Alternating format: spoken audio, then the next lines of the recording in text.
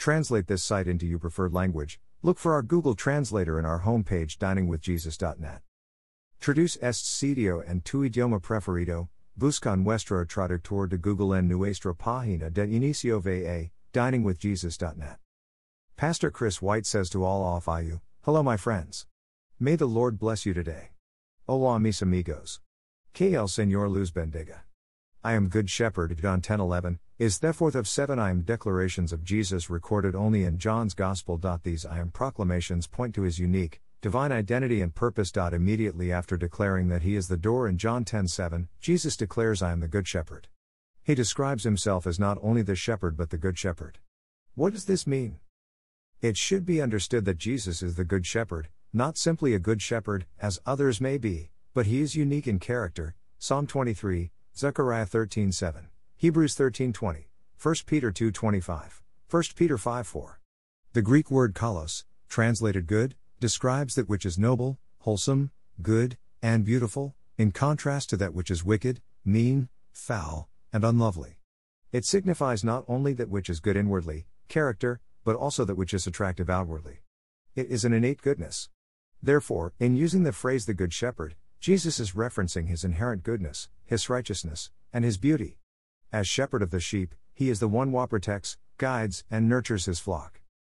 As he did in declaring that he is the door of the sheep in John 10:7, Jesus is making a contrast between himself and the religious leaders, the Pharisees, John 10:12-13.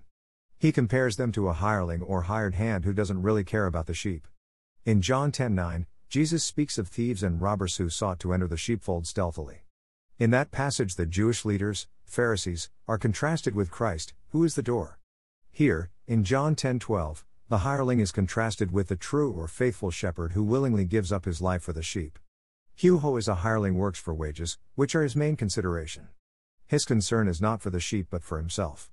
Interestingly enough, the shepherds of ancient times were not usually the owners of the flock. Nevertheless, they were expected to exercise the same care and concern the owners would. This was characteristic of a true shepherd. However, some of the hirelings thought only of themselves. As a result, when a wolf appeared, the most common threat to sheep in that day, the hireling abandoned the flock anfold, leaving the sheep to be scattered or killed. John 10:12-13. First, to better understand the purpose of a shepherd during the times of Jesus, it is helpful to realize that sheep are utterly defenseless and totally dependent upon the shepherd. Sheep are always subject to danger and must always be under the watchful eye of the shepherd as they graze. Rushing walls of water down the valleys from sudden, heavy rainfalls may sweep them away, robbers may steal them, and wolves may attack the flock. David tells how he killed a lion and a bear while defending his father's flock as a shepherd boy, 1 Samuel 17:36. Driving snow in winter, blinding dust and burning sands in summer, long, lonely hours each day, Althes the shepherd patiently endures for the welfare of the flock. In fact, shepherds were frequently subjected to grave danger, sometimes even giving their lives to protect their sheep. Likewise, Jesus gave his life on the cross as the Good Shepherd for his own. He who would save others, though he had the power, did not choose to save himself. The Son of Man did not come to be served, but to serve, and to give his life a ransom for many. Matthew 20:28.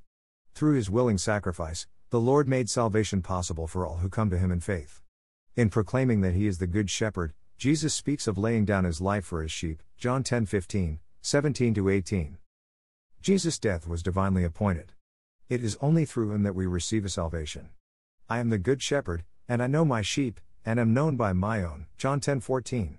Furthermore, Jesus makes it clear that it wasn't just for the Jews that he laid down his life, but also for the other sheep I have which are not of this fold. Them also I must bring, and they will hear my voice, and there will be one flock and one shepherd, John 10:16.